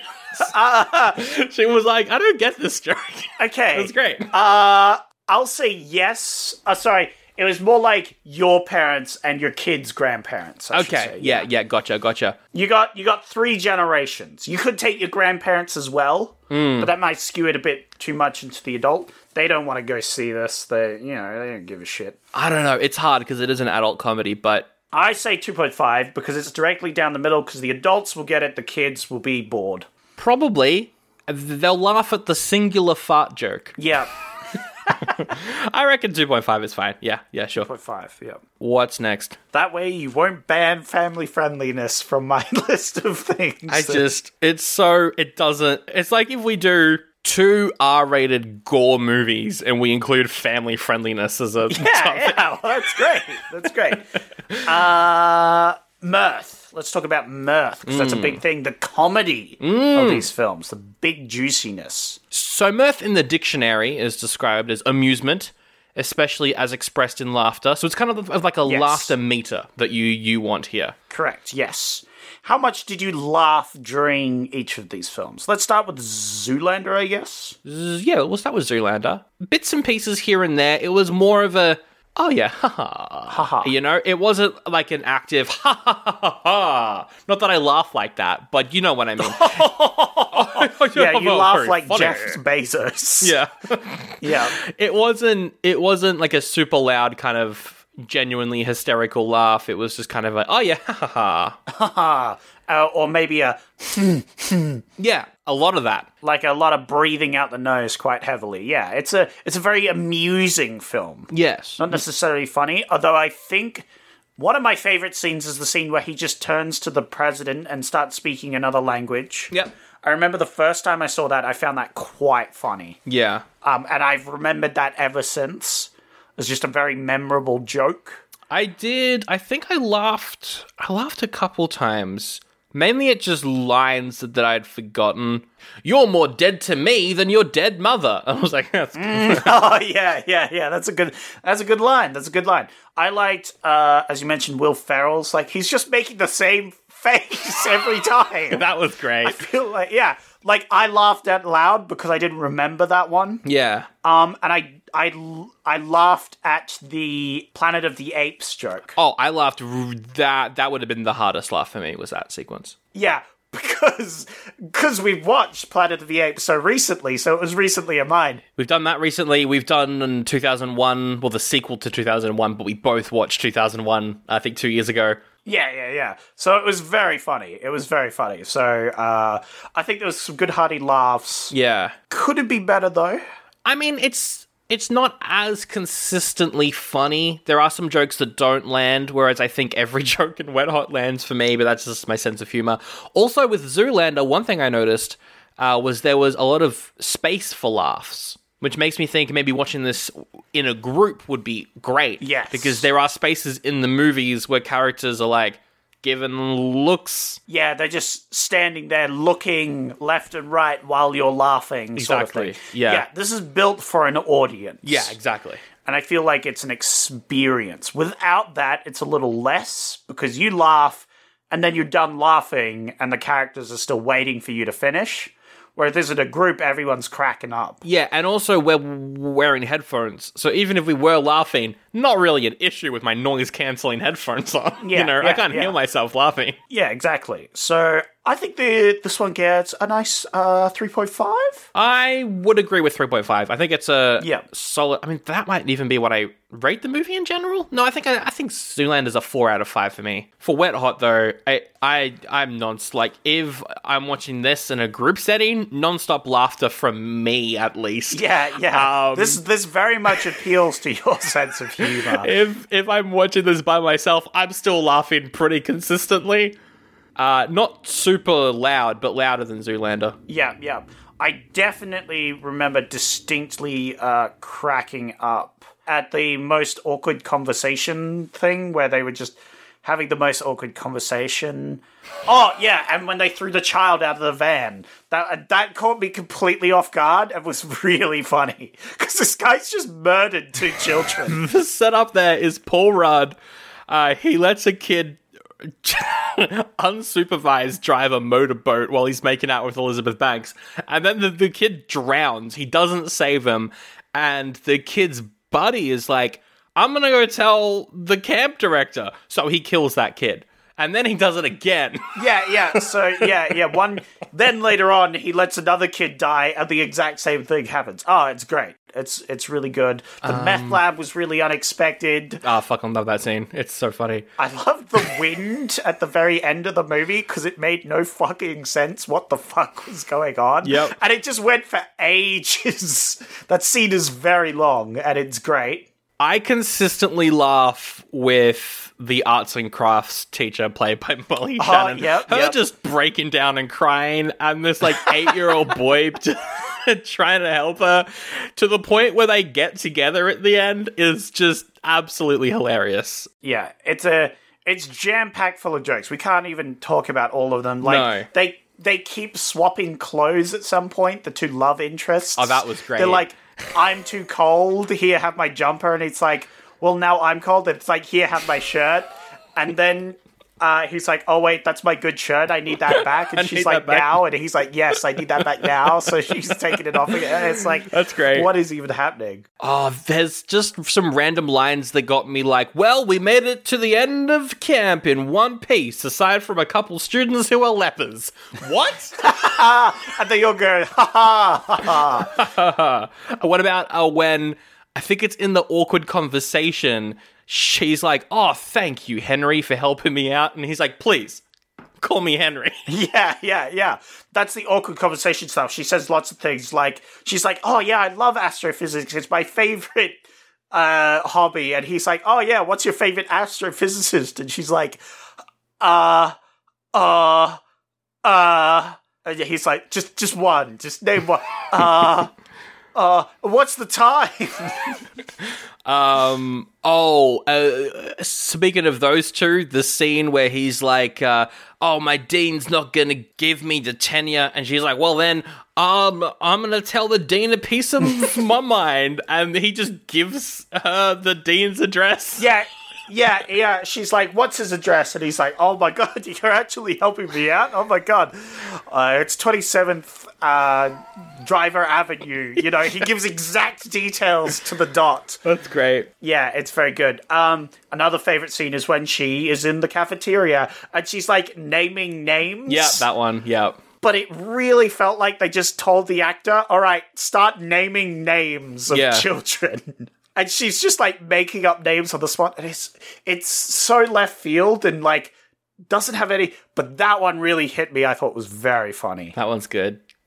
Just that scene where they're like, the kids are gonna go over the lake, the rapids, and we just like randomly cut to them. The boat is still, it's not moving. Yeah, it's not moving. It's great, and they're all freaking out. The call is coming from inside the camp. It's great. Yeah, and then they just freak out and just start throwing shit. Yeah, it's just jam-packed full of jokes. I think this is 4.5. Nah, it's a 5, mate. Nah, it's a 5. I think you would definitely say it's a 5. It's a 5. Like, name a joke that didn't work. Because I got none. They're all hits for me. I can't think of a single joke that doesn't work. Oh, yeah. I was going to be like, the gay jokes? Yeah. That's kind of to make fun of how homophobic those old movies were. And then they buy them a Shea Lounge. Yeah, which is great. Oh, it's so wholesome. Yeah, no, I'll give it to you 5 out of 5. Yeah, it's the funniest movie of all time, baby! I'll give you 5 out of 5 if you raise Zoolander to a 4. Look, I would rate that movie a 4 in general, so sure, yeah. There we go. Because I think Zoolander is pretty funny as well. But not quite as funny, you're right. I'm so old, I didn't go to school in the Stone Age, I went to school in the Ice Age. Yeah, I can't really argue with you if you just start naming a scene and I just start laughing because I remember that scene existed.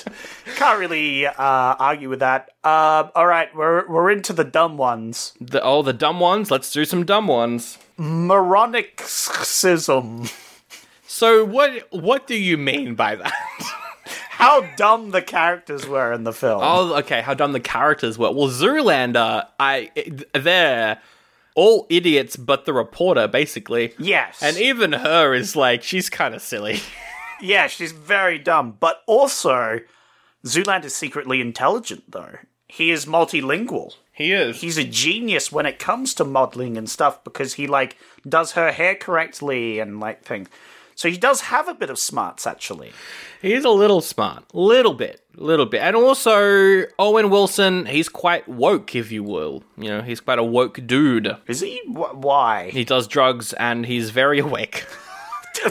Okay. No, he knows a lot about the world and various experiences. He's very traveled, yes. He's very wise in travel. Man, the word woke has been absolutely ruined by the internet over the last 4 years. Yeah.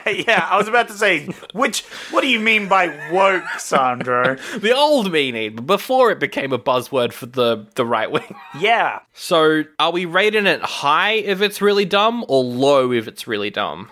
High if it's really dumb. So, I mean, Zoolander's like 4.5 then, right? 4.5? All right. I'd say a 4. I'd say a 4 because it's got some intelligence. Yeah, the reporter, I guess. Yeah, true. Only because, like, everything else we've rated a 4 except family friendliness. All right. Yep. 4 for Zoolander. Wet Hot, I mean, they're kids. Yep. But they look like adults. So it's kind of hard to really picture them as kids. Oh, yeah. But literally the girl is like, I'm a done 16-year-old. I'm not going to be with you. I'm going to be with the other guy.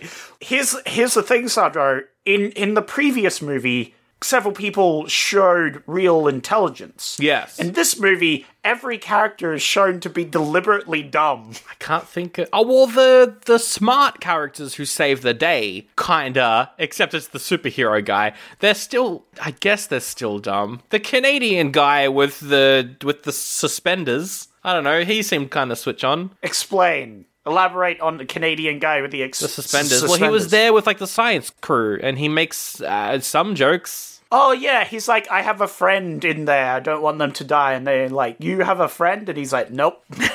Actually, no, I don't. He was kind of smart. He saved the day. Okay, they built this machine, right? Yeah. With donuts attached to it, and then they use a D20 to move the falling obstacle. Yep. In the end, they don't even move it, it's the wind that does it. Yeah. But he still gets the award, so technically, the scientist guy is shown to be smart by the system, and therefore he is smart. I would say he's Zoolander smart because he's also very bad at conversations. Oh, like, he is quite bad at conversations. Like, he's smart in some areas and dumb in other, and also keeps breaking pots off screen. That is very funny every time. Yes. The guy from Vietnam, he fought in Vietnam. If you fought in Vietnam, you got to be smart. Like the guy who fought in Vietnam, he's always talking about how he fought in Vietnam. The camp counselor, not the camp counselor, the camp director, she has to run this shit show, so she's got to be at least slightly smart.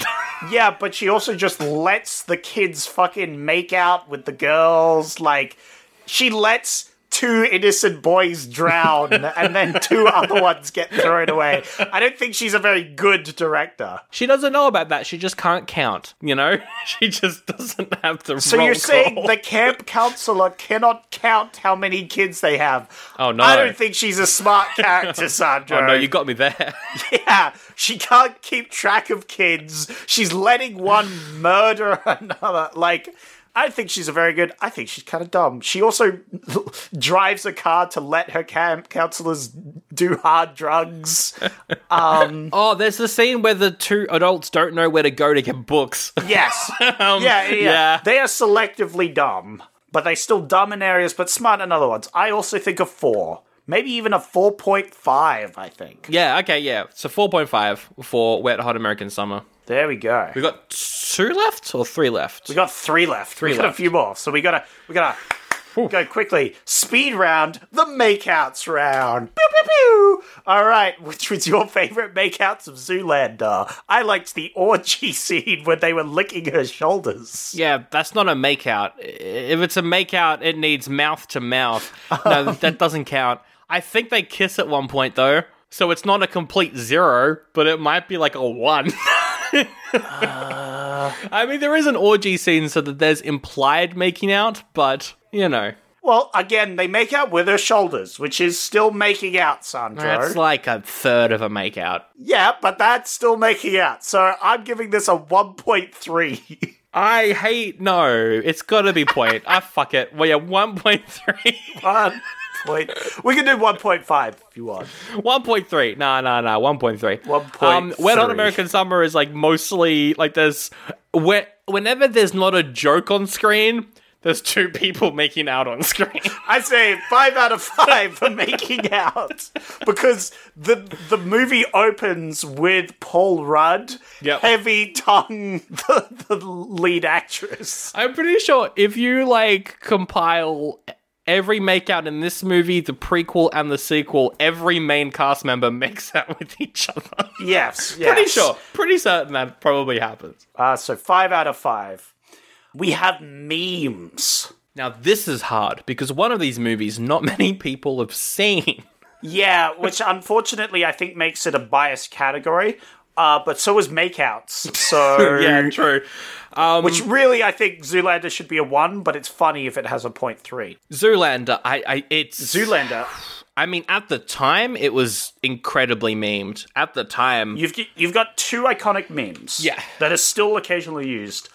So Hot Right Now. Yeah. And What Is This? A Something for Ants. That one is incredibly popular. I would also add, I feel like I'm taking crazy pills onto that, because I've heard that, like, everywhere. Yeah. That's less of a meme, but definitely still a meme because people say it. It's a quote. Yeah, more of a quote. Yeah. And also, like, so many dads love doing Zoolander impressions. Oh, yeah. As a solid dad meme. Yeah. But definitely I think the iconic, just for memes, specifically meme culture, I think that's so hot right now. And of course, What Is This? Or Something for Ants. Those are, pretty big ones. Very iconic memes. And just Owen Wilson as a person. Yeah, Owen Wilson is in this film, and he is a meme. He is a meme. He's also a great actor, but he is also a meme. Yes. Well, I think it goes to show what a great actor he is, that he is just in our pop culture so heavily because he's such a great actor. I'm feeling a 4. Yeah, I'm also feeling a 4. Wet Hot American Summer, I quote it sometimes. Yes, but I think it is memeable, but unfortunately because no one saw it, it hasn't made waves in meme-age. No, it's popular with comedians. I know that a lot of my comedian friends have seen it, but a lot of my normal friends have not.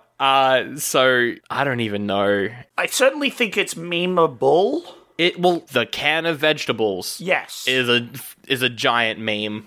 I feel like the scene where they go into town could become like an It's Garbage Day sort of scene. Yeah, I think the when the scientist guy is talking about the meteor thing at the very start, he's like, nothing you need to know about yet. And then it goes, dun, dun, dun. I think could be a great thing, just yet. Dun, dun, dun. True. Oh, no. One thing is popular in this movie. Oh. And we didn't even mention it in the jokes part, but it's like one of the funniest jokes in the movie is when Paul Rudd is told to clean up after himself. And he does the teenager, he's just like flopping his way around the tables and the... Yeah. Oh, yeah. That's a great one. That is actually memed. Because it's Paul Rudd and he's the most, like, super famous. Paul Rudd is a meme. So I'm going to give this one a 3 out of 5. I think it has a lot of meme potential that hasn't been used, but it's still not being memed that much. That's true. Meme potential, I think, is good.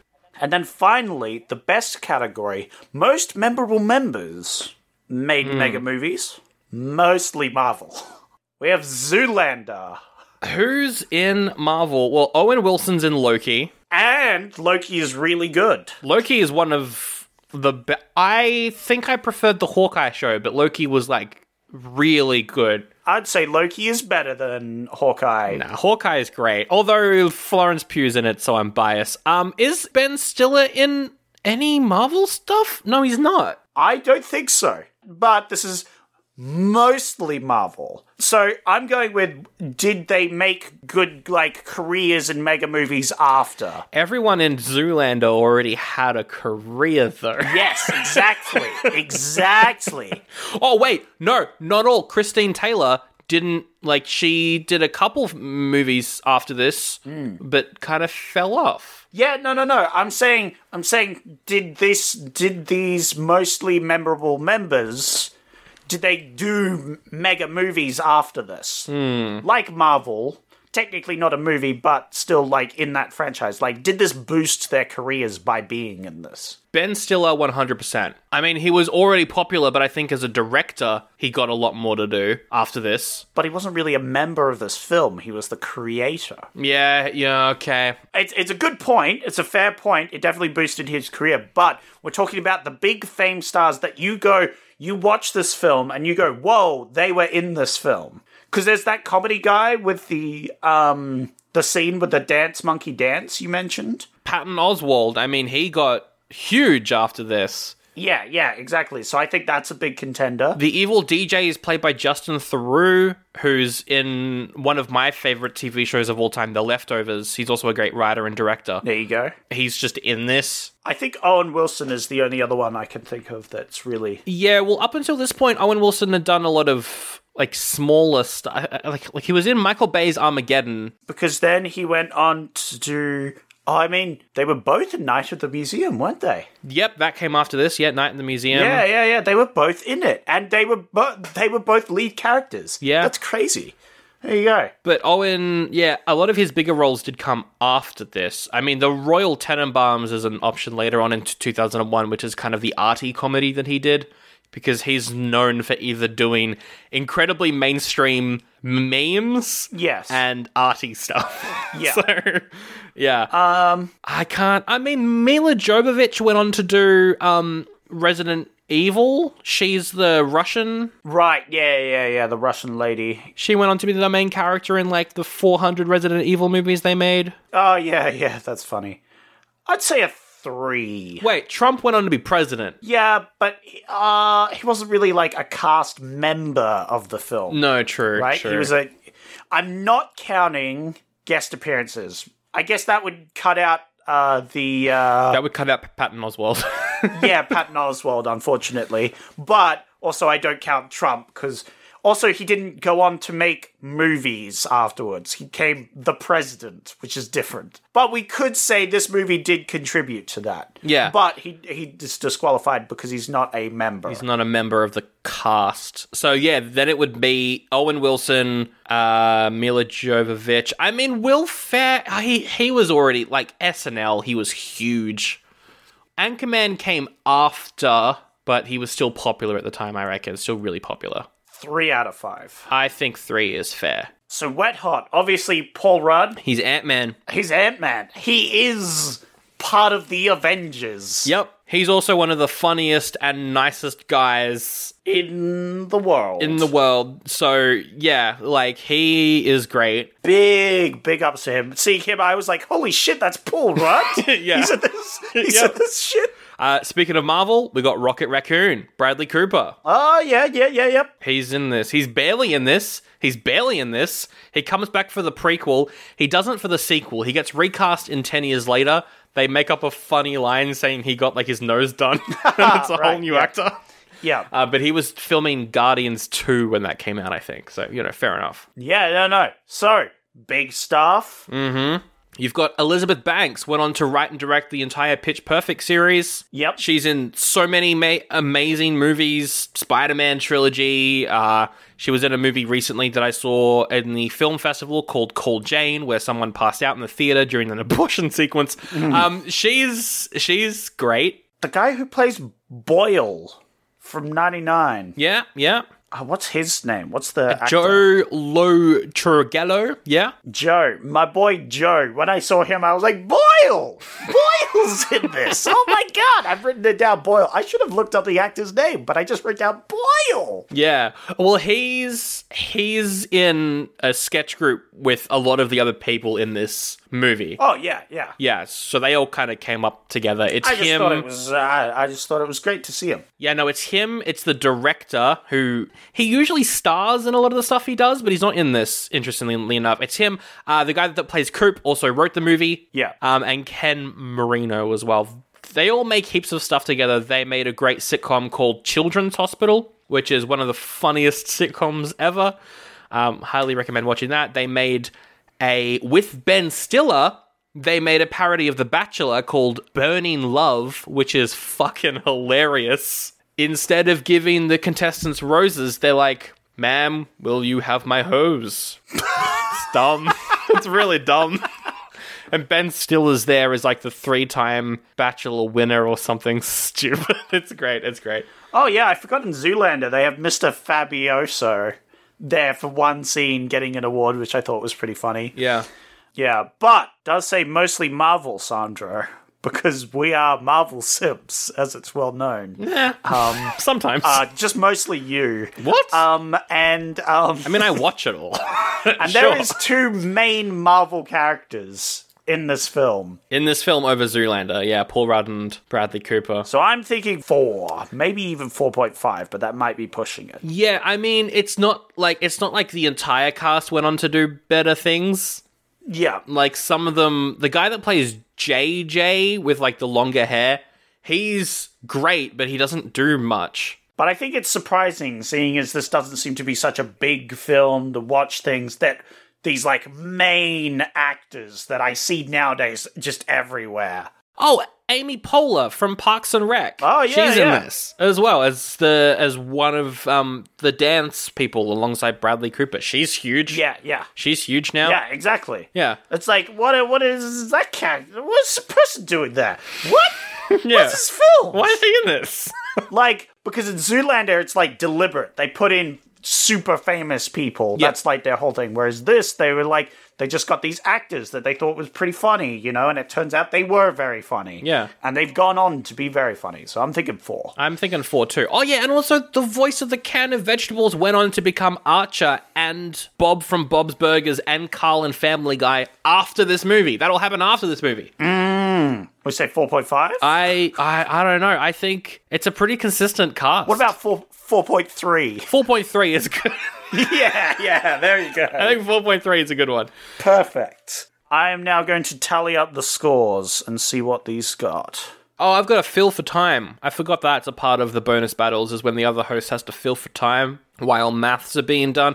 I was too busy taking a sip of my lovely ginger ale and whiskey.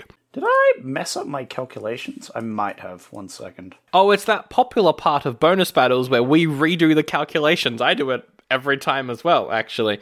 It's quite a famous part of the show because usually at this point in the bonus battle, we're down a couple. Nope, I did them correct. All right. I thought I was wrong, but I was actually right, and it's a shocking development.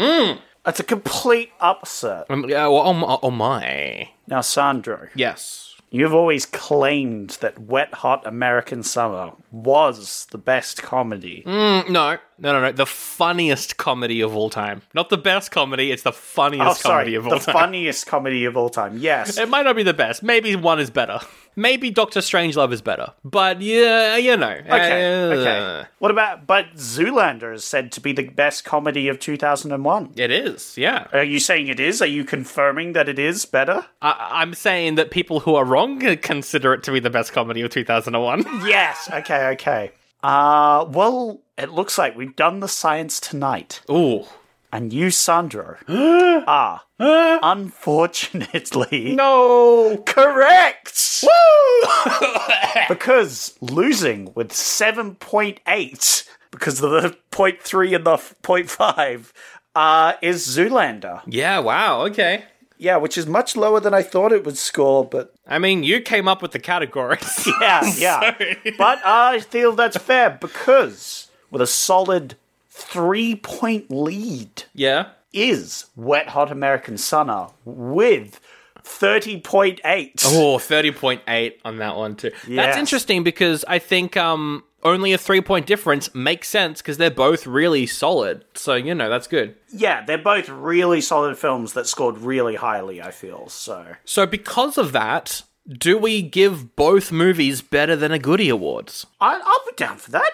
Yeah, sure. We don't have an award this year that we just give films that are better than a goodie. I mean, Clouded by Nostalgia technically works as I'm clouded by nostalgia for Wet Hot, and you're clouded by nostalgia. And you want to give it an award, and I'm clouded by nostalgia, and I want to give this one an award. Yeah, there we go. Clouded by Nostalgia award. Yay! Yay! Perfect. Oh, they both get it, because they're both great. And if you haven't seen any of them, we just ruined a bunch of the jokes, but I think it's still funny. Go watch it. Hey, it's Paige DeSorbo from Giggly Squad. High quality fashion without the price tag. Say hello to Quince. I'm snagging high-end essentials like cozy cashmere sweaters, sleek leather jackets, fine jewelry, and so much more. With Quince being 50 to 80% less than similar brands.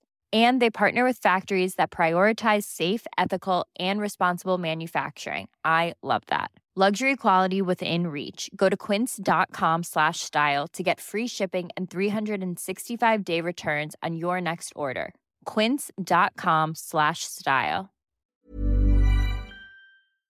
Hey, all you guys, gals, and non-binary pals. I'm Nick. And I'm Maddie, and we're the hosts of WTF is Happening, Australia's #1 pop culture podcast, as voted by our mums. We're here to be your weekly 60-minute pop culture catch-up. You can expect stories from our personal lives that basically guarantee we'll never get a date. Legendary guest interviews where we find out which cultural moments shaped their lives. And honestly, just a touch of, chaotic, frantic energy. Now, as soon as you're done with the iconic podcast you're listening to right now... go and listen and subscribe to us. Agreed.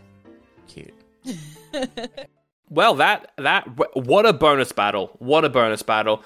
We will get into some reviews in a second, but if you love bonus battles, you want to hear more of them. We've done heaps on the main show last year. 3 Men and a Baby and Trains, Planes and Automobiles was a lot of fun. Go check that out. I think we did Jaws 4 and Superman 4 as well, didn't we? Oh, God, don't remind me. That was a painful one. But we've done a bunch over on Patreon too. That Disney one is out now. Oh, yes. We also did a kids film from 1984 bonus battle with Kid Ko and Cloak and Dagger. That was a thing. I did like Cloak and Dagger. And modern day video game bonus battle with Uncharted versus Resident Evil, the new one. Those are up on Patreon if you like the bonus battle, now that that's done, and I reckon that was a fun one. But let's get into something else, something different, but something that also has points. Whoa, it's time for radical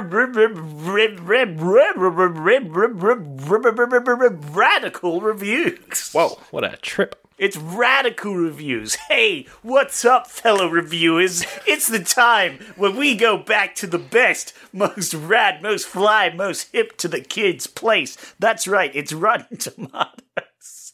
And we're getting the reviews from definitely not the reviewers this week, because they are, by our definition, science has been done. Objectively wrong. Yeah, it's true. It's so low. 36%, I think they gave Wet Hot. For Wet Hot? Look. Which is just a disgrace. It's a shame. But 75 audience. Because it's the audience. They know what's up. They know what's up. This week, though, of course, we have 2 movies. So I've put in a little extra. There's a little extra reviews, which is great because we've already gone, like, fucking forever on this episode. I already knew this was going to be a long one. Yeah. This is a long episode. I've grabbed reviews from both movies and put them in. And so Sandro not only has to guess the score when I tell him the review, which is between 0.5 and 5. That's true. No 0.3s allowed, so... No, not in this smart system. Not in this economy. Not in this economy, no. But he also has to guess which movie they're for. Yes. And I've gotten 8 reviews. Ooh! But 2 of them... I have made. Oh my, how devilish. I know, because there's 2 movies, so I made 2 reviews. Alright, we have William, who says, "Man, everyone in this film was stupid." God damn it. Alright. Oh, this is gonna be fun. God damn, everyone in this movie was stupid. I mean, when you're watching Wet Hot American Summer, if you're not on that movie's wavelength, I find it hard to picture someone watching Wet Hot American Summer and getting annoyed that characters are stupid, because that's the whole point. Whereas with Zoolander, I can see someone getting annoyed at how stupid characters are. So I'm going to say Zoolander. Okay. In terms of the score, if it's Zoolander and you don't like that they're stupid, you're probably not going to like the movie. So I will say probably a 2 out of 5. And it's Zoolander. Well, it was actually 4.5, and it was for Wet Hot American Summer. Ooh, not a good start for you. Not a good start for you. Those 2 points, I want them. I thought you could tell by that review that it was clearly sarcastic, and they enjoyed it, you know? You didn't read it like that. I manipulated you, like I always do. Amelia says, cringeworthy, even if fun. Fucking hell. These are all going to be impossible. All right. Well, we're sticking with what I did last time. Cringeworthy, even if funny. Was that it? Cringeworthy, even if fun, smiley face. Even if fun, smiley face. I guess Wet Hot's kind of cringeworthy, maybe. There's like the awkward conversations, but there's so much weirdness in there that I don't think you can call it cringeworthy. So I'll go Zoolander, and I'm going to say... fun, smiley face, feels like a 3. Ooh, you were close. It's 2 out of 5, because it's cringeworthy. But they were trying to be nice about it. Okay. But it was Zoolander. Yes! So there you go. You got a point. You're on the board. There we go. There it is. We have Cassie, who says, "Amazing. Your life will never be the same. The most moving piece of cinema since Gone with the Wind." I mean, as much as I would like to say that the comparison to Gone with the Wind kind of, hasn't aged well in terms of some race stuff, as much as I would like to draw the comparison between that and Zoolander, I feel like this is probably for Wet Hot, because I feel like someone who enjoys Wet Hot would make that joke. It's so moving. It brings a tear to my eye. So I'm going to say Wet Hot. Okay. 5 out of 5? No, 4. 4 out of 5. Oh, you're going 4? Are you sure? Yeah, I'll go 4. Okay, because it's 5 out of 5. You're right. You should have gone with your gut, Sandra. Damn it. But your gut was correct about it being Wet Hot American Summer. There we go. If I went with my gut, 2 extra points, but only 1. There we go. We have DL, who says, ignore the critics. This film is a total hoot. Okay. Well, it's a overall positive rating on Zoolander from the critics. So it's gotta be Wet Hot. A total hoot doesn't give me 5 out of 5 vibes. It gives me 3.5 out of 5 vibes. So Wet Hot, 3.5. Oh, you're so close. It's 4 out of 5. Yeah. But it's for Zoolander! Oh, what? They said ignore the critics because it's 66%, Sandro, and that's still too low. That's not negative. That's the actually... audience is 80%. I mean, 66 to, 75 is pretty average for Rotten Tomatoes. Sandro, you were thinking logically, but you forgot one step, Sandro. Everyone's dumb on the internet. Okay, you forgot 2 steps. 1, everyone's dumb on the internet, and Zach's gonna specifically try and manipulate you, remember? You should have been like, but that's what Zach wants me to think. I'll tell you what, I don't know which one's yours yet. I honestly wouldn't say any of these have been yours so far. I can tell you that at least one of mine has gone through already. Oh, damn. All right. I'm going to think. God damn, the stakes are high. Andrew says, I made it halfway before giving up. I think this is one you had to grow up with to enjoy today. It was pretty unfunny and uninteresting. Oh, 1 star. I'll lock that in straight off the bat. 1 star. You know that's not the lowest you can go, remember, Sandro? Yeah, but also, from experience, 0.5 is usually people who have, exclamation marks and then making wild claims. That person seemed quite like they've actually thought out their opinion a bit more, so, more of a 1. I mean, they made it about halfway before giving up. Actually, yeah, you're right. If you haven't finished it, it's probably 0.5. But you're trying to manipulate me, so it's a 1. And what movie? Never. What movie? You have to have grown up with it to find it funny. Makes me think Zoolander. But someone stopping it halfway through makes me think Wet Hot. Because it's a very specific style of comedy. I'm gonna go Wet Hot. I'll go for 1 star on Wet Hot. I thought I was gonna get you with that, thinking it was Zoolander. But it was Wet Hot. It was Wet Hot. You did get that right. Unfortunately, it was 0.5. You fool, you fell for my trap. So evil. Yes. We've got a couple more to... We've got a couple more to go. I'm leaving that in. I don't know. We have Elijah, who says, good movie. I first say it. I think he meant saw it. Yep. I first saw it on cable. After I saw it, I kept on watching it because I love this movie that much, but it has been a while since I have seen it. For a second, I thought, he was saying, I watched it on TV after I had seen It. I was like, the movie It? No. The 90s Stephen King adaptation? I first saw it on cable, and after I saw it, I kept on watching it because I love this movie that much, but it has been a while since I have seen it. There is no way it's Wet Hot. I don't believe that movie gets shown on cable because no one knows about it, really. It's definitely a cult classic, and I don't think they play cult classics on TV, aside from on Channel 7 here in Australia. So Zoolander feels like a cable movie that you'd watch over and over again as a kid or a teen or however old this person was. I'll go 5 out of 5 because They don't... Their proficiency in the English language when it comes to writing seems quite limited. Are you saying because they're dumb, they rated it 5 out of 5? Well, a lot of the time, yeah. A lot of the time, Are you people insulting who... Elijah's intelligence? A lot of the time, people who rate 5 out of 5 don't have the smartest of reviews. Wow, Sandro, wow. And maybe you should have learnt from watching Zoolander that even the dumbest people can be smart, because they rated it 4.5. Sandro, you fool. You should have learned from Zoolander, which was the movie that they were rating this definitely. Yes. But you should have learned that they're kind of smart. A real Zoolander fan would have given it 4.3. Yeah, but they physically couldn't. Maybe that's what they were trying to do. Maybe. But they were so dumb they didn't realize it was 0.5. Yeah. Ben, a person recently asked me, what movie made you laugh the most? And this is the answer.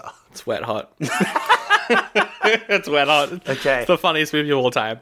It's Wet Hot. I'm gonna say it's probably 4. Ooh. Are you sure? 4. Yeah. Because it's not like a raving review. Mm-hmm. It's kind of scaled back. I'm thinking 4. But again, if it's like the movie that made you laugh the most. But people don't think that comedy is... That's true. ...worthy of super high ratings, just in general. That is a true fact. I'll go 4. It's 3.5. It's 3.5. Oh, wow. Okay. The most they've ever laughed, and they rated a 3.5. That's what's wrong with society right there. For Zoolander. Oh, no! Oh! Do you know why? Because they probably haven't seen Wet Hot Summer. Because no one's seen the movie, Sandra. It's true. They rated Zoolander a 3.5, but it's the funniest thing they've movie seen. That made them laugh the most. I don't understand, Ben. No, that's very silly. Speaking of very silly, Sandro, it's time for the final one of these. Are you ready? No. If it's very silly, it's yours. This review is by Zach. Oh, and it's not you then. He says, hey Sandro, it's Zach. Fuck you. Good luck guessing the movie for this. Bitch. Winky face. Oh no! Oh, what a meme! Well, okay. What movie could this Zach fella, be referring to?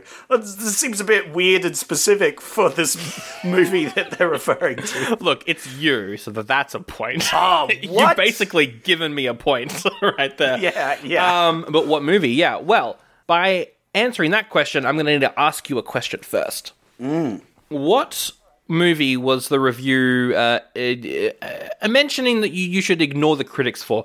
That was for Zoolander, right?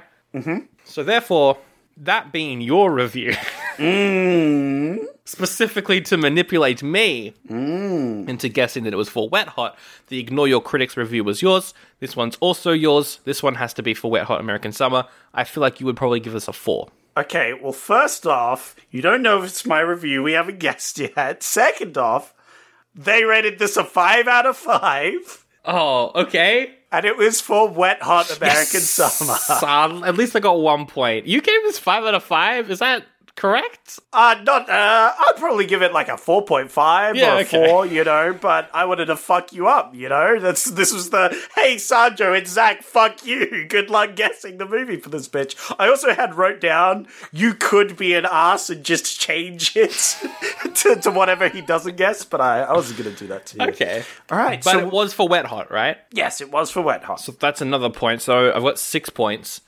And your other review was Ignore the Critics, right? That was yours. No, it was not, Sandro, you fool. Mine was the very first one, which was also for Wet Hot, which said, man, everyone in this film was stupid. You made 2 reviews for Wet Hot American Summer. You fucking hell. You fool. What a meme! Yeah, I didn't even review Zoolander. Who gives a shit? Only 6 points. That's fine. Hey, that's almost half the points you could have gotten. Oh, dear. Oh, dear. Well, that's the whole episode. Thank you so much for listening. This has been a fun one. If you like the show and want to help us out, just telling a friend. I mean, that helps miles. Is that something people say? It is now. Yeah. Miles. It helps miles. Get the show out in front of more people. Also reviewing us on Apple Podcasts, on Spotify, on whatever app you use if it allows that. Yeah, fucking commenting on YouTube. I don't care. That helps as well. And we appreciate everyone who does that. We are on the socials. We're on Instagram. We're on Facebook. Maybe TikTok soon. Yeah. With some clips and stuff. I've been thinking about that for a while. And Patreon, we've already mentioned it, so I'll just say it's there. Link in the episode description if you've got some spare cash hanging around. That really helps out the show, buy equipment that needs upgrading, etc. Thanks to Josh Cake for our theme song. Thanks to That's Not Canon Productions, our network. Check me out on Twitch. Check out my other podcast, Ants. Check Zach out on his personal Facebook. What? Why would you do that? Don't do that. Don't do that. Check out me when I'm relevant at some point, which I will be, hopefully, this year at least. On Twitch, yes. Yes. I'm bad at social... I'm bad at social apps, I've realised. I'll hop on them, and I'll use them for maybe a month, and then I'll just not. I am done with them. Yeah, you're kind of like me. You only use Messenger. But that's not really a social app. That's just like, I need to message a friend of mine so I can be social in real life. Yeah. It's like, I also text people. I also use Discord, so it's not the only thing I use, but yeah, still. Sandro, speaking of messaging... Yes. I need a message in the form of, I need to know. You need to tell me. You need to give me the info via a message. Oh. What movie we're going to be doing next week. Well, it is your choice. So what am I tell me my that was leading up to you telling me the choices. Yeah, no, I'm getting to it, all right? Okay. I think, is this the first episode in October? It is. It's our first October episode. We're getting into the spooky season. Of spooky October. Well, I hope you've got some extra spooky movies. Episode 200's in October as well. We've got to figure out what we're doing for that. Ooh, oh, yeah, we've got to figure that out at some point. God. I hope we don't do something stupid and contrived. Not again. Last time on episode 100, we definitely did something dumb. Yeah. God, I sure hope we're not going to do something stupid. Exactly. But no. That's all in the future. Who cares? The future, you're dumb. We're more about the choices. That's what we like. And you've got a bunch of options. Hopefully spooky ones. Let's go. Well, the first one is spooky. It's called Joyride. Ooh. It's co-written by J.J. Abrams. Ooh. Very spooky, because he helped revive Star Wars and then made the worst Star Wars film in Episode 9. Still gives me nightmares. So terrifying. So scary. That's a movie about a bunch of people on a road trip. They prank a truck driver. Oh. The truck driver then starts to violently pursue them on the streets. Oh my god. Spooky truck driver man. I'm just imagining that scene from that one movie we did with the aliens. Oh, the jump scares with the cars. That's what I'm imagining this movie is. Dan, that movie's got 74% on Rotten Tomatoes. Even if you don't pick it, I might just watch it. That sounds great. Oh, okay. The alternative title is Roadkill. That's kind of fun. Ooh, yeah, okay. That's a bit more spooky. All right, yeah. I'm with you now. Very spooky. You've got Max Keeble's Big Move. Okay, what's this? Sounds like a sequel, which is... I'm less inclined. True. When he learns that he's about to move towns, Max attempts to get even with those that bullied him and his friends. Oh my. Yeah, he wants revenge. Next is a very scary movie. It's called Serendipity. It is a John Cusack and Kate Beckinsale rom-com about a New Yorker and a British person who reunite after many years apart. You've got Training Day. Ooh. It's about a very eventful day in the life of the LAPD. Oh, yeah. As Denzel Washington, as a detective, has to train Ethan Hawke in the way of the laws. And crime and terrorism and stuff, probably. Nice. Not spooky, though. No, Pass. not spooky. And then your final option is Tremors 3, Back to Perfection.